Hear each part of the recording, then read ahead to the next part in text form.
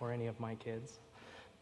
But when she came to me like 2 weeks ago and said, I have a song that I want to dance to that I choreographed for the talent show. And I was like, honey, the talent show is like in a year.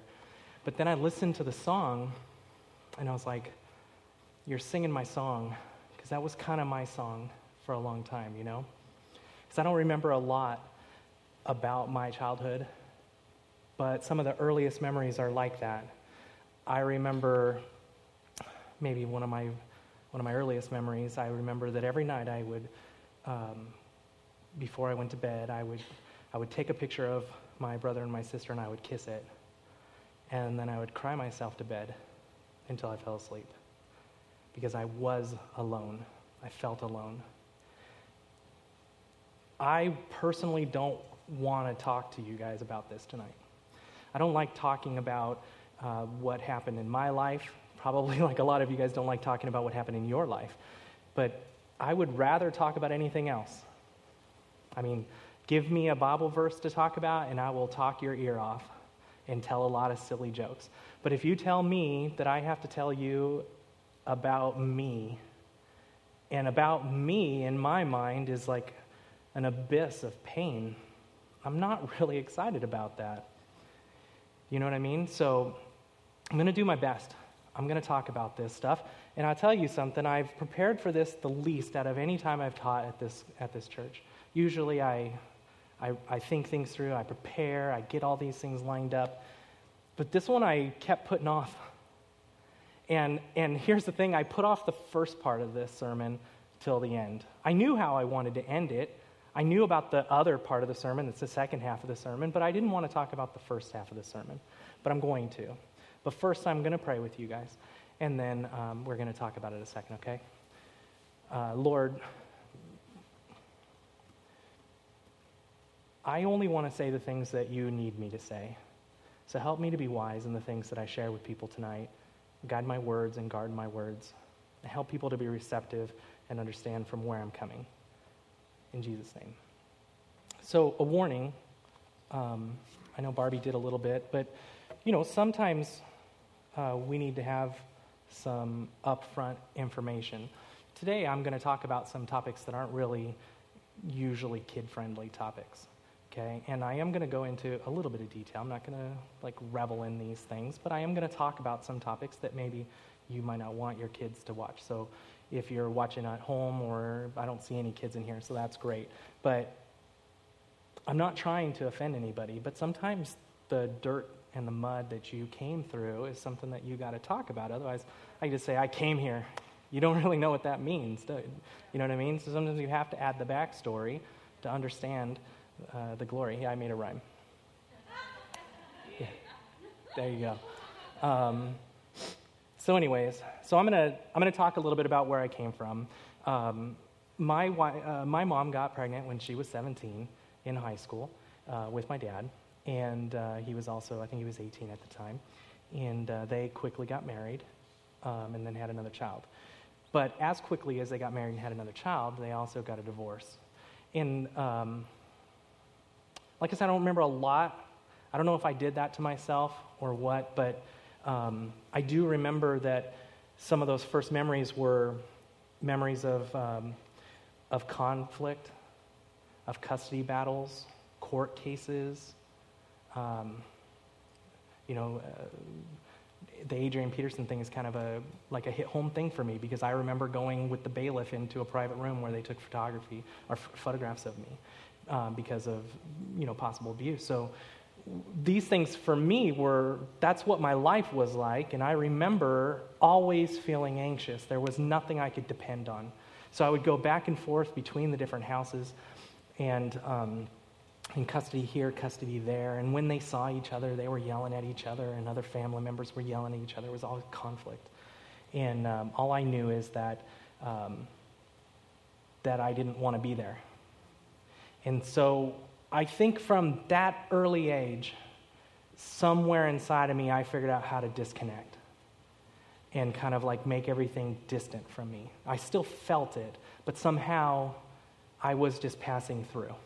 And I think that's kind of why my brain decided not to give me access to those memories, is I hear your brain remembers everything.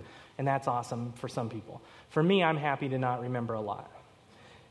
But I'm pretty sure that's what happened. And so I disconnected. And when I was young, I didn't have any friends ever. The only people that I hung around with was my little brother and his friends. And I was kind of like the why is he here kind of guy, you know? And when I was in school, I remember that I got kicked out all the time because I wasn't really interested. I would just sit there. I would draw. Another early picture. I'm telling you these early memories because I really only have a few, so you're going to get like the whole story here, okay? Another early memory I can remember vividly is that the classroom, if you will, was over here in all the chairs. I must have been in like second grade or something, I don't know. And the teacher was teaching, but I wasn't over there. I was over there by the window. I was at a table, and I was reading an English book. And I don't know what they were teaching. I never learned times tables or presidents or capitals or countries or anything. I never learned anything. For years, I didn't do anything. I don't even know, how that was possible for me to keep moved on, grade-wise. But I would get suspended all the time, and I even got expelled a couple of times. But I did learn about Fuzzy Wuzzy. And I do know that everybody screams for ice cream because all I read was the short stories and poems. I would just fast forward in the book to the next part. And that's all I remember doing. I remember leaving school and immediately going home and trying to watch cartoons where I would draw them. And so all I did was draw. I don't know anything else about what was supposed to have when my kids are going through class, they're like telling me all these things they're learning. I'm like, you learned that in elementary school? When I was in college, I tried to learn Greek. Do you know how hard it is to try to learn Greek when English is Greek to you? The teacher came up to me after the first semester when he generously gave me a D and said, Scott, I don't think you should come back next semester because I really don't know what they're talking about. Like, I feel like I've figured out a lot of stuff, honestly, from video games and from reading books. But other than that, I don't know what these things are called. I figured out what adverbs was, I swear, like maybe 6 years ago. I didn't know what that was. And for a while, I was so depressed about not knowing these things that I started studying them. So I'm very on task with the 2, 2, 2 and the there, and all that kind of stuff.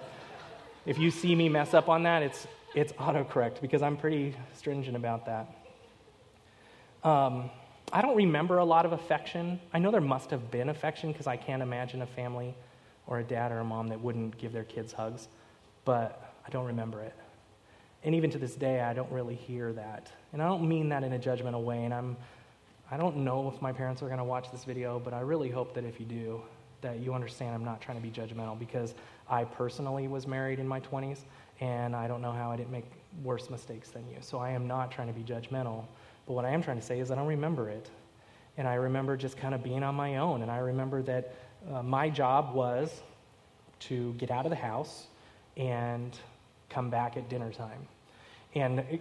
Which is crazy because I lived in kind of the ghetto of Los Angeles, and we lived in apartment complex. They all looked the same. We would climb on the top of them and get into trouble and start fires and things like that. But it's pretty crazy that I was allowed to go out like that because my kids aren't allowed to walk up our cul-de-sac. I'm spying on them with drones and stuff. I joked that I wanted my children to be implanted with GPS before the NSA took my idea and made that a reality. Because I don't understand that. I mean, we would disappear for hours, and no one knew where. We would go miles away on our bikes in a big city in Southern California, and there weren't any phones. There weren't any, none of that kind of stuff existed. And when we got in trouble, I mean, I remember getting picked up by a cop one time. I must have been 6 years old. I got picked up by a cop on the freeway on my bicycle because there was an on-ramp and an off-ramp a quarter mile later or something, so we would go in circles, talk about stupid, but that's what we did. I'm pretty sure someone probably dared me to because a good friend would have never said that, right? Both my parents did get remarried. My dad is still married to the lady, so that's been a blessing for them. My mom got remarried, however, to a guy who got married to her with a fake name, and he was a thief, and he was abusive and an alcoholic. So I remember when I would go and visit them that me and my brother at the time would hide under the kitchen table while they were having arguments where he was abusing her. And so I remember that, and I look at that, and I'm just like, how did I cope with that? I mean, I hear songs like the one we just played about lifting up the weak and so on. At that time, I didn't feel like that he did. But you know what's interesting about the Bible, and this is something that we sometimes get wrong, is that when he says he'll lift up the weak, it doesn't mean like right now. You know, sometimes promises don't have a time limit on them. And so we can become disillusioned when we think, why did I not get that lifted up? Like, for instance, I still have a headache. I've had a headache all day, and I knew I was. It's a little bit better, and I really appreciate everybody's prayers and the peppermint and the back rub. I appreciate that. But it still hurts. Now, did God say he would heal me? Yeah, he's going to heal me. Now, I don't know when that is going to be. But I can't be disappointed about that because it didn't match my timeline. But anyways, I spent a lot of years where I was weak and I wasn't lifted up. I remember times where my brother was, always. My brother Patrick was amazing. I mean, he would go to like state tournaments for running and things like that. I never found a lot of joy in running because I was like, you run in circles and don't get anywhere. Explain that to me. I don't get it. But, and he was like straight A's. You know, you hear about like the second child like goes the opposite way. Well, he did. He excelled in everything. My dad sometimes would try to get me to do the same thing. So one time he enrolled me in a mile race. And I didn't know even how to run, and I certainly wasn't interested in running. But I did anyways. I was like, yeah, cool. So I kind of like jogged. Well, by the time I'm getting done with my third lap, the fast people are getting done with their fourth lap, right? So there's people out there like, are you done with 4? Yes. Are you done with 4? Yes. And they asked me, and I was like, yes. That was my fastest mile ever. But I didn't have a problem with lying or cheating or stealing. And in fact, stealing was like a normal thing for me because we didn't really have a lot. I mean, we lived at one point we lived in a single wide, in a trailer park, and then we lived in the apartment ghetto, and then we were on government assistance and things like that with my mom. And so when I wanted something, the easiest way to get it was just to take it. It just became a normal way of doing things. So as a child, I got caught occasionally. But when I got caught, my dad wasn't really that upset about it. He would get mad, like, that's bad. But then that was it. He wasn't really like a punisher, And it wasn't because... it wasn't for any other reason other than I just didn't know any better. I didn't have any list of morals. We didn't go to church. My mom went to church, and occasionally I would visit. And my mom swears that I got saved when I was 5. Since I don't remember it, I don't count it. But I kind of remember what she's talking about, but I might also not because there was all those years afterwards where it clearly didn't stick. And so anyways, I didn't have church, so I didn't have morals, and I didn't care. None of those things even mattered. I just kind of lived. And for a long time, and Adam Sandler, I get where he's coming from. I don't know if he wrote the movie, that Fast Forward, that Click movie, but I do know that I wished I had that power. When I was a kid, I remember wishing I could just fast forward. And I get it, because in a way, I think a lot of times very funny people deal with serious hurts, and that's why it's kind of funny, they're acting out on that. So I kind of, if he was the one that wrote it, I kind of get where he's coming from. So anyways, I kept withdrawing, and I kept not participating in things, and I kept like separating myself from the world, and then something really negative happened in my life, and that was when I was introduced to porn. And so here, this is the part where you maybe don't want your kids to listen, but other than the whole abusive, alcoholic stuff, never mind all that, that's nothing, right? But we're not allowed to talk about this topic sometimes. But I'm going to a little bit because my dad thought it was okay. My dad said his father bought him his first Playboy subscription when he was in his high school years, and that he was willing to do so for us. Keep in mind, I was less than 10 years old. And which isn't crazy because right now the average age for a guy is 12. But anyways, we found his stash, and it never does stay. You never do with any kind of addiction. You never do kind of just stay with the level that you're at. You always got to go worse and worse and worse. You don't think of it as worse. You think of it as more or better. But when you look back on it, it's worse and worse and worse. And then we found his videos. I found his videos. And it just became kind of the way that life was. So for 20 years, that addiction had me. I mean, when you kind of think about it, I was a disconnected person with low income, grew up in the projects. I had no morals.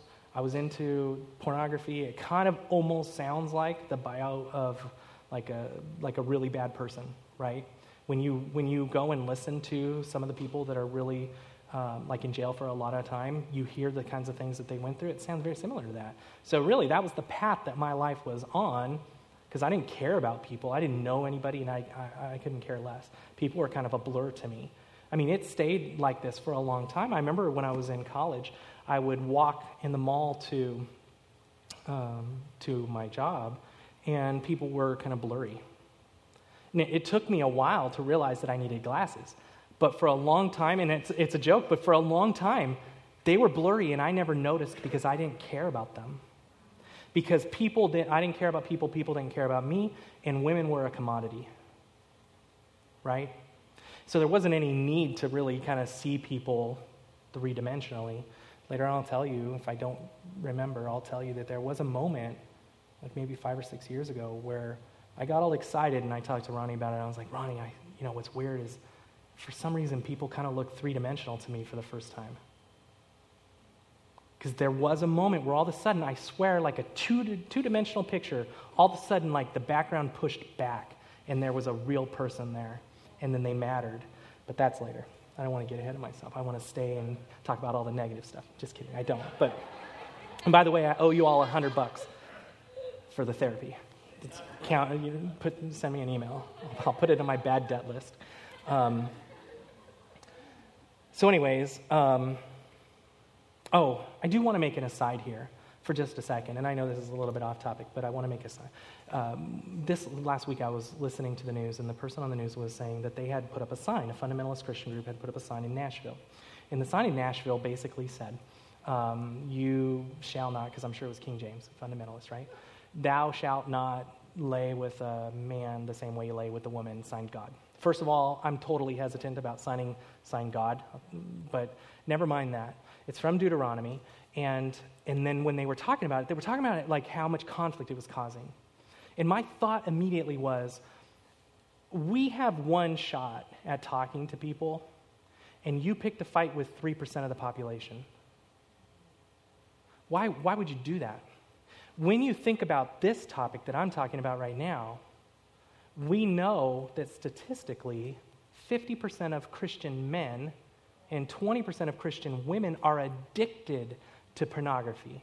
Real internet pornography, hardcore porn. That's not even counting the percentage of us that watch HBO and Cinemax and Stars. I tried to watch some of those shows, and I'll tell you, I'm super sensitive about this topic, so maybe I'm a little too sensitive, but I tried to watch some of those shows, and I'll tell you something. If you are not someone who has ever watched pornography, good for you, and don't do it, but it looks exactly like pornography.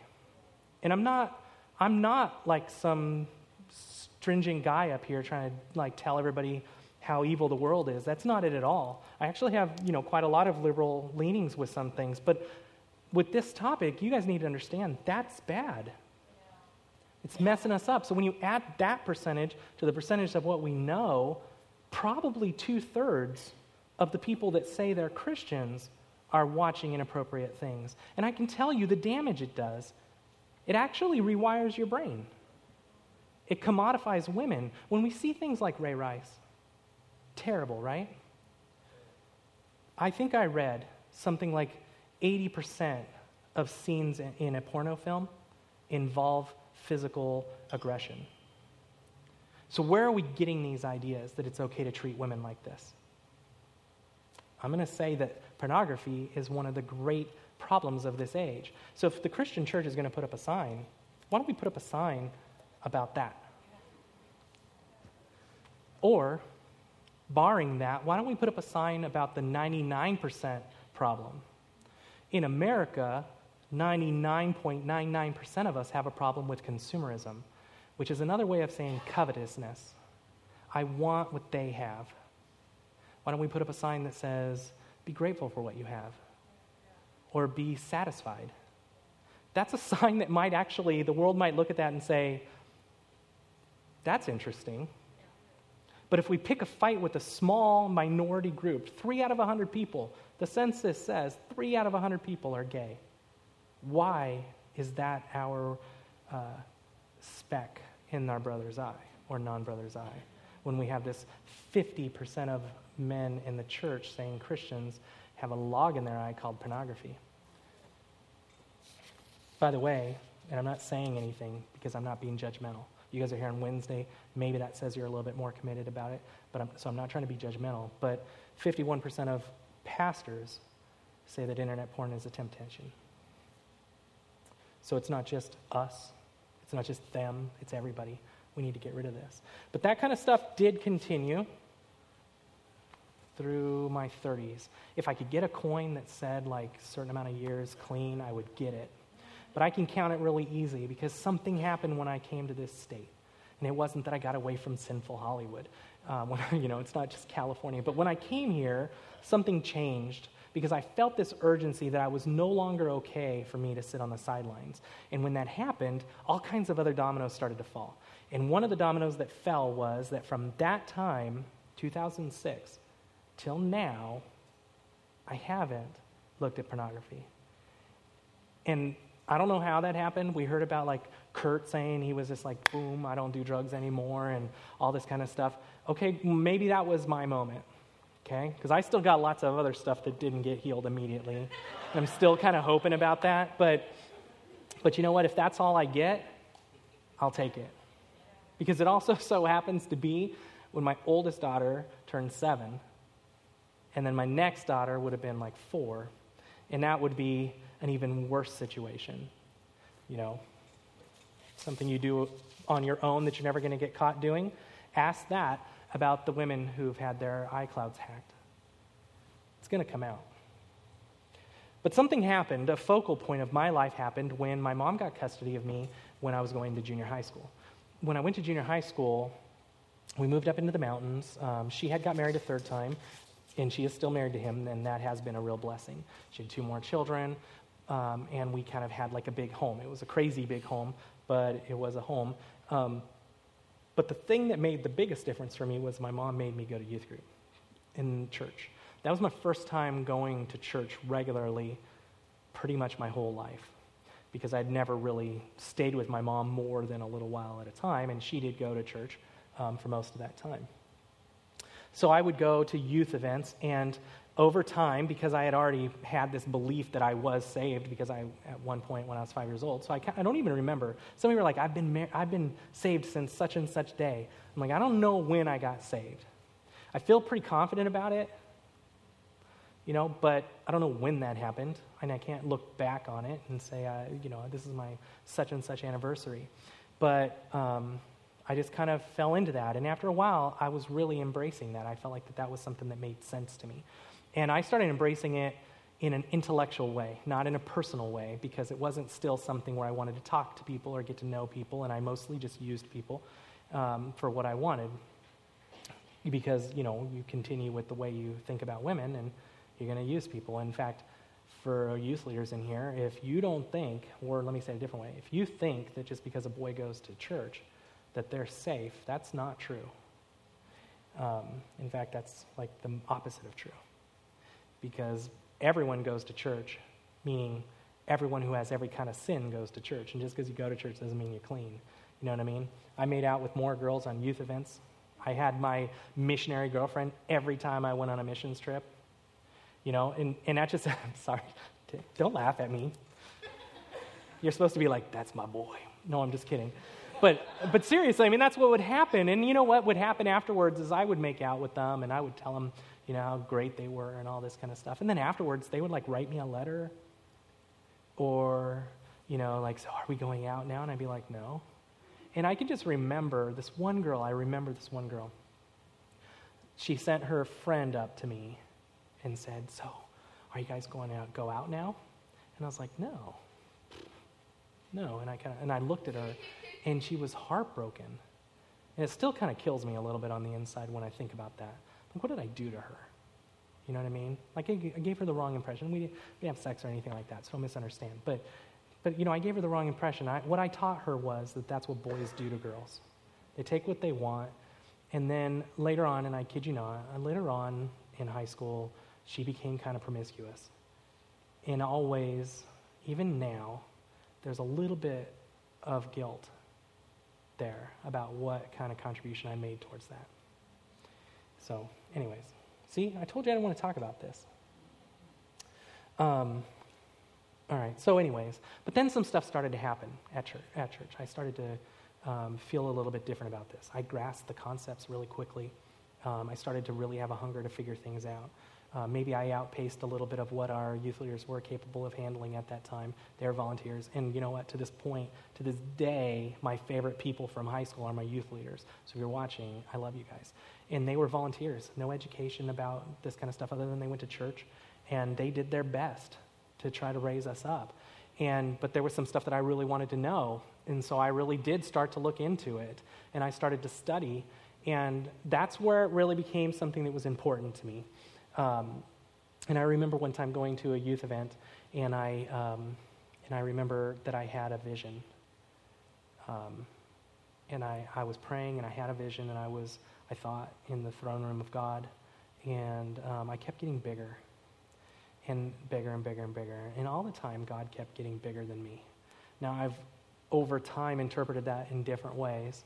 I'm currently on the phase where I interpret that to say that I was getting too big for my britches and God's always bigger. But at previous times, I've interpreted that different ways.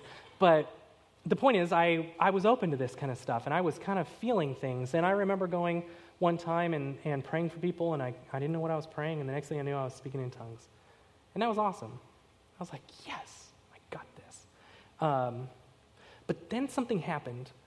When I was in college, we started to have what many people called a revival, like in Brownsville and in Toronto.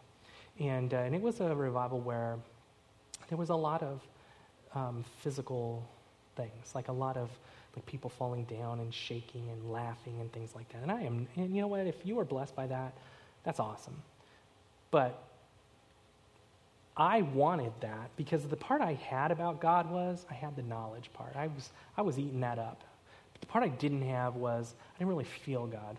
I didn't have the presence of God, so to speak. And so when that revival went on its world tour and the celebrity preachers came to Anaheim, California, I went there. I lined up and I went there. And when they started praying, I was praying too. I was like, man, I want that. Knock me down. So whatever. I really just wanted anything. Because anything would have meant that God acted and interacted with us. Because right now all I had was the Bible that said God used to interact with us. And so I was willing to accept anything. But when I was in youth one time, we had a summer retreat. And the speaker was like, we have something special for you on Friday. It was summer retreat. Something special for you. We're like, all right, what's going on? So I'm like praising God. I got my hands up. I'm even speaking in tongues, if I remember correctly. And he lines us all up, and he starts like knocking us down. And he gets to me, and he's like, I'm having this internal dialogue. I'm like, all right, if God knocks me down, that's awesome, right? But why is he knocking everybody down? And I'm like having these discussions in my brain. He gets up to me, he's like pushing on me, and I'm not falling down. He's like, don't fight it, brother, don't fight it. And I was just like, but I'm not fighting, I'm just standing here. I didn't say that, but then the guy behind me like grabbed me and just pulled me down. And here's the thing, the whole time I was laying on the ground, I was just like, why'd he do that? I was no longer thinking about God. I wasn't worshiping God. I was thinking, is this guy fake? Is he just trying to do something to us? I mean, if this is fake, does that mean the other stuff is fake too? And so I went through this series of this time where I'm not really done with it. So please don't misunderstand. A lot of testimonies like, look what I did, now I'm done. No, I'm not done. I'm still kind of dealing with that because I don't want to be fake. That's why you heard me say, I don't like to say, signed God. Because even the Bible verse that was written through the power of the Holy Spirit is not always signed God to you. Because that Bible verse was written to someone else. We have it to understand what was going on at that time. But that doesn't mean that he meant it for you specifically, every Bible verse taken out of context. So anyways, I don't like that. So I started to become very strict. If it wasn't in the Bible, I'm not going to do it. Now, I still am like that, so don't misunderstand. But I would challenge people. I remember one time I had an adjunct professor in college, and I was like, well, what about this? The Bible says blah, blah, blah. And he's like, Scott, you're a Pharisee. And I was like, what? I'm going to hit you, whatever. I cannot hit you because today is Friday, but tomorrow, no. But he did. He called me a Pharisee, and you know what? I was mad. And I was like, maybe. And after a while, I was like, yeah, maybe. Because the Pharisees weren't defined by their strictness to Scripture. The reason they were bad was because they would take Scripture and they would make extra rules around them. And that's what I had done. I didn't want to break the rules, so I'd made rules around them, extra rules. Extra rules like, we'll find in a lot of our churches today. I don't need to go into detail. But anything that's not in the Bible, that makes you a Pharisee. And if you only want to talk about one passage of the Bible, that makes you a Pharisee too. Like fundamentalists who put up a 3% sign. By the way, fundamentalists are 91% more likely to look at internet porn. Just saying. That's what happens when you make rules around rules and you get away from the core message of the gospel. It's not about all these extra rules because you have so much extra rules, you squeeze so tight that you either get crushed or you squirt out and start doing things you're not supposed to do. And that's what happens too much. But anyways, I started to have this period of time that I call, I made this term up. It's called the dark night of the soul. I'm just kidding. I didn't make it up. I looked it up, but I did. I started to have this time where I don't really feel God's presence for a really long time. But then something happened, and this was something that I don't think it was intended like this. I think that the secular news jumped on this like this is such great evidence that there is no such thing as God, but it worked out exactly the opposite way for me when we found out that Mother Teresa had spent like 50 years not feeling the presence of God. But she had still done what she thought God wanted her to do. What an amazing testimony that is. But when I found out that Mother Teresa went through this for 50 years, C.S. Lewis went through it, Martin Luther went through it, and I went through it, I was like, man, 4 giants of the faith. Just kidding. But when I went through it, I was like, if it can happen to these great people, it can certainly happen to us. So when the doubt and stuff came in, does anything happen? I realized I don't have to throw out the baby and the bathwater. It's like, where do we even get that started? It's a terrible idea. Well, I don't have to throw out the leftovers. I don't know. There's got to be something better we can throw out. But the point is that we don't have to do that. We can. Well, here, let me use this other analogy the Bible says.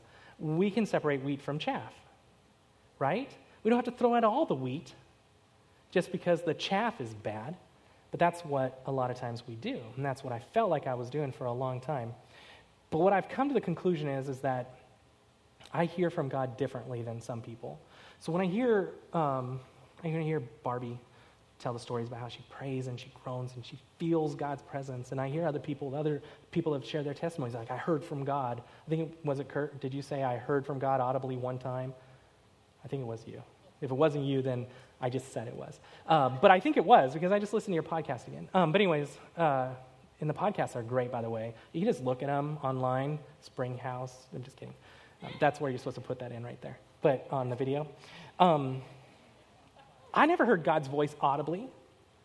And when I'm praying, I don't always hear it. I went to a revival at my church, at my college, and everyone was praying, and I was praising God, and everyone was having all kinds of experiences and stuff. And I was in the back crying. And I'm pretty sure people are like, wow, God's really being touched right now. But I wasn't being touched. I was in anguish because I saw everybody else looked like they were being touched by God, but I was not. And I was crying because I really, really just wanted to see God.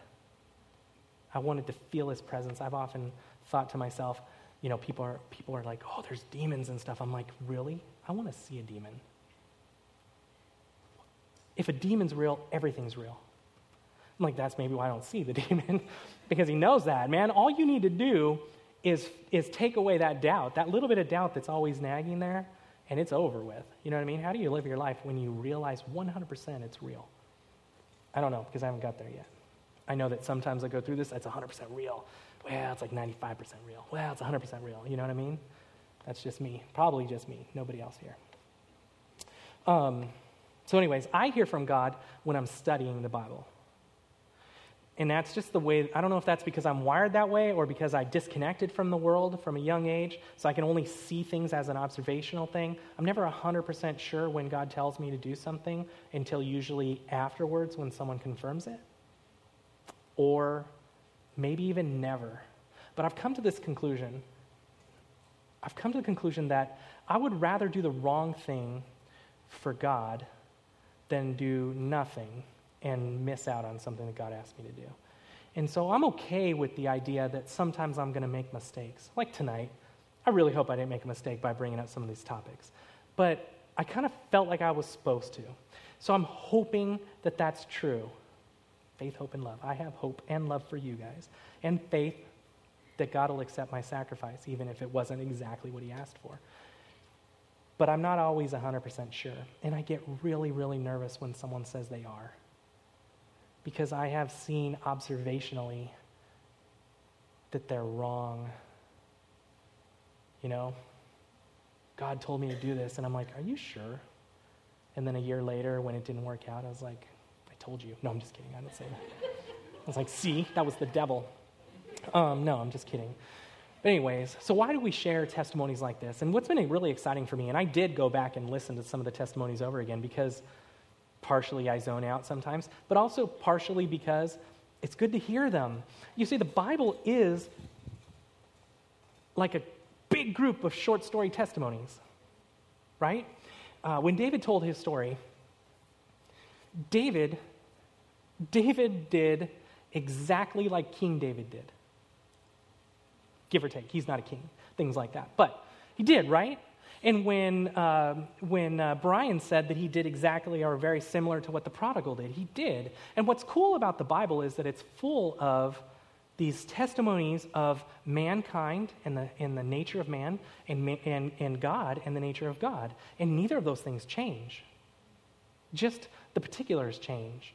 And there are all these stories, their stories that we've been listening to the last 2 weeks, my stories, the stories from the Bible, they all tell the same thing. They all tell you that when God comes into the picture, things change. And what happened for me was when God came into the picture, things changed. It didn't happen right away. I mean, I started going to church when I was 12 or 13. I finally kicked, with God's help, pornography when I was 30. That's a long time to have God and sin. Remember that next time that you want to be judgmental about someone who comes to church and is a sinner. Okay? Because the people that come in the door are supposed to be full of sin. That's their nature. And it takes a while for God to sanctify them. They may be justified immediately, meaning that their sins are forgiven, but that doesn't mean that people just stop sinning. It took me 17 more years to kick that habit, right? It didn't help. I'm not trying to be judgmental, but it didn't help that my mom got Victoria's Secret catalogs or the swimsuit edition, because it's almost the same thing as pornography anyways to a 13-year-old boy or 35-year-old man. But that didn't happen automatically. I didn't start to actually think about people as different individual people. Sorry, I didn't. And that's why I sometimes say things that are crazy, because I'm not really used to talking to people, because I didn't used to talk to people until I was like 30 years old or something, okay? So give me a minute. I'm only like 8 years old talking-wise, right? I'm still working through that. But, I mean, that took a long time for me to actually care about you guys. For a long time, I thought I was going to be a pastor, right? And then Ronnie was like, well, Scott, are you called to be a pastor or not? And I was like, man, I'm not sure I could care enough about the people at the church. Sorry. Yeah, I'm talking about you guys. No, but seriously, sorry, I didn't think so. And honestly, I didn't think so. But things are changing. You know what I mean? Things change. And then when the first person became three-dimensional to me, I kid you not, it's such a crazy way to think about it, but they did. And when they did, something changed. And that took like 20 years after I started going to church. The point of these stories that we're sharing is that when God comes into it, things change. I have a lot of hurt, and I'm so excited that I didn't cry for you guys, because when I was writing it, every time I thought about it, I was crying. But I think it's because of all of like the Benadryl and stuff. I think they're like, Dayquil doesn't allow it. The peppermint sealed it up. But when God came into it, things changed for me. The hurts and the struggles that I went through, just like everybody else, just like you guys are going through, those things can fade away. And here's what's interesting. When C.S. Lewis was writing his book, and his book was called A Grief Observed, is the story when he went through his dark night of the soul, or night of the soul. He went through it after his wife died. And he was mad, and he was full of anguish, and he kept a journal, which is awesome, because a guy like that keeping a journal is pure diamonds for us.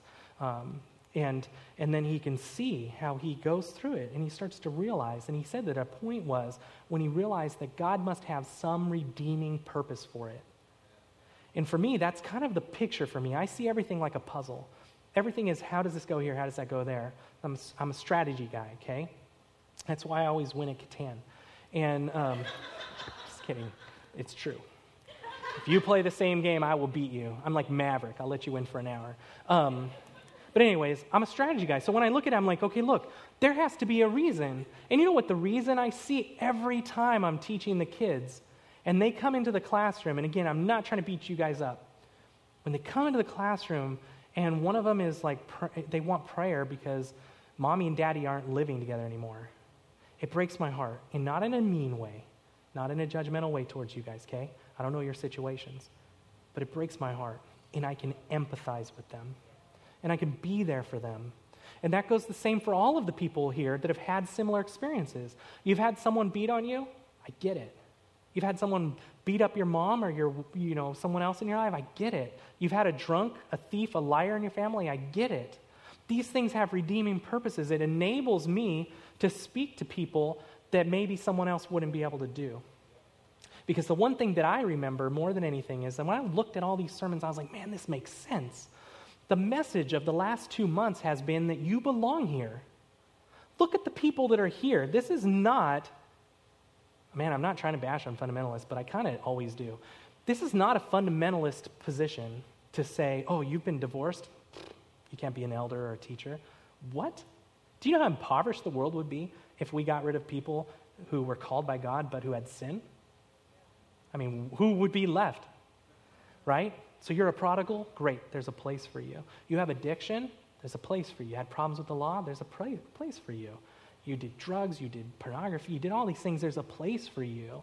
And that place is here because all these people that have been sharing their stories with us were here before those things were gone. And so if you're here and those things still exist, whatever they are, hurts, pains, addictions, problems, you're here because you belong here. And if you aren't here and you're on television world, you belong in church, a healthy church. Just check the Bible. If it says King James only, then just go to a different one. Sorry. I apologize. All right, that's kind of like a clue. Whatever. I don't mean to offend people. See what happens, Barbie? 8 years. That's all I've been doing, talking to people 8 years. Just remember that, okay? Should have called this With Apologies number 2. But look, find a place, because that's what the church is really about. Jesus never, everyone that Jesus picked were sinners. Everyone that comes in the doors of a church the first time is a sinner. Everyone who's still sitting here is a sinner in some way. It's usually not out in the open. We usually don't see it, but it's still there. Look around at your neighbors. You're a sinner. Now, not positionally with Jesus, because you're forgiven, but the fact is, when you go home tonight or tomorrow, you're going to do something sinful. I'm not saying you should, and you definitely shouldn't glory in it. You should ask God for help with it. But bottom line is that who are we really to judge people? We should be welcoming these people, the people that are out there in the world hurting. That's why they make up their own religion about fake Jesus who just loves them. Wait. That sounds a lot like the real one. Right? Remember this. Jesus was sending out his disciples to preach the gospel before he died. It's not just about heaven or hell. It's about the good news that God wants to have a relationship with us, wherever we are. It's not supposed to be. You have to get your stuff together. So anyways, thank you. I appreciate that. I really do. All right, well, I know you guys are going to have a song. So let's have a song, and then I'll pray you guys out. Look, I'm past time already. I apologize. But I could keep going because I started to get off topic a little bit with the whole King James thing. So let's have a song. When we sing this song, I don't know what song this is, but when we sing this song, why don't you take an opportunity to ask yourself if you've been a little bit too judgmental? And if you have, ask for forgiveness. And then also, if you've got those sins that you still have had for a long time, the news that you should have got from tonight is that there's hope.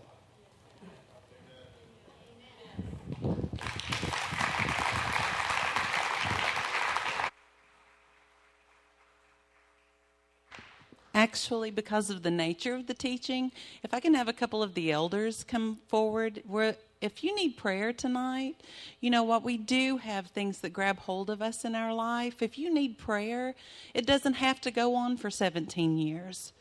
God has it may, we don't know the journey, but if you need prayer and you need support, whether it's getting over something from your childhood, whether it's just dealing with things in your life, come and let somebody pray for you. We're gonna worship, but avail yourself of prayer because prayer works, and God doesn't want you to have to fight. I really believe that the sanctifying work of God, it can be instantaneous. It may be over years, but whatever it is, you want to press into it. You want to push into that work that God has of working those things out in your life so you don't have to fight your whole life with those things.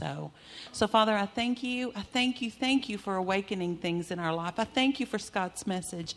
I thank you, Father, that it shows us, Father, that every day is a journey toward you. Now, Father, if there's anyone in this room, Father, who just needs you to touch them, who just needs your strength tonight, Father, we lean into you. So I ask, Father, those hearts that might have been awakened tonight, those that have gone, I know that story. Father, I pray that they would come, and Lord, that somebody could agree with them, Father, that they might move toward freedom. In Jesus' name, amen.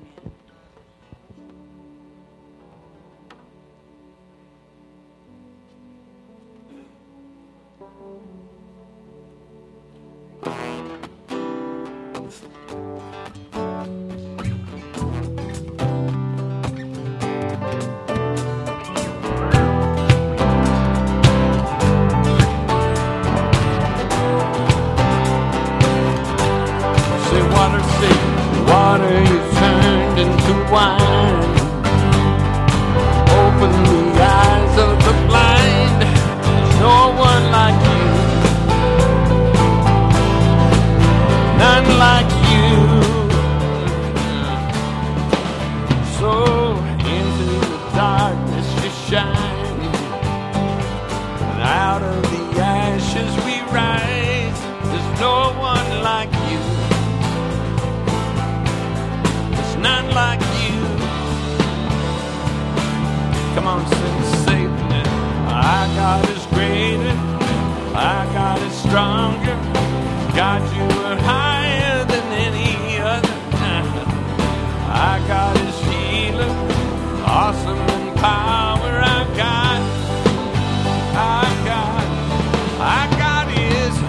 God is greater. Our God is stronger. God, you are higher than any other. Our God is healer. He's awesome in power. Our God, into the darkness you shine. Out of the ashes we rise. There's no one like you. There's none like you.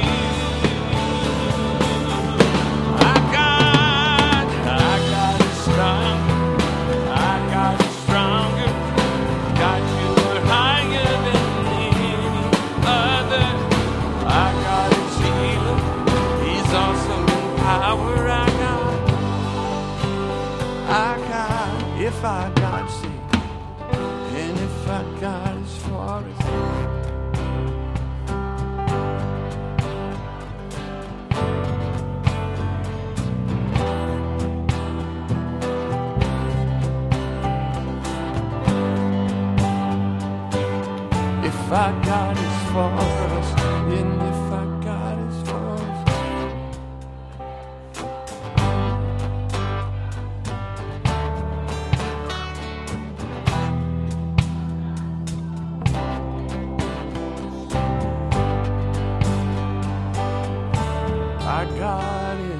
Our God is greater, our God is stronger. God, you are higher than any other.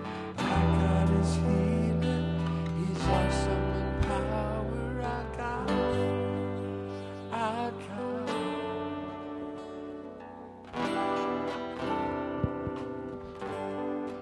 Hey guys.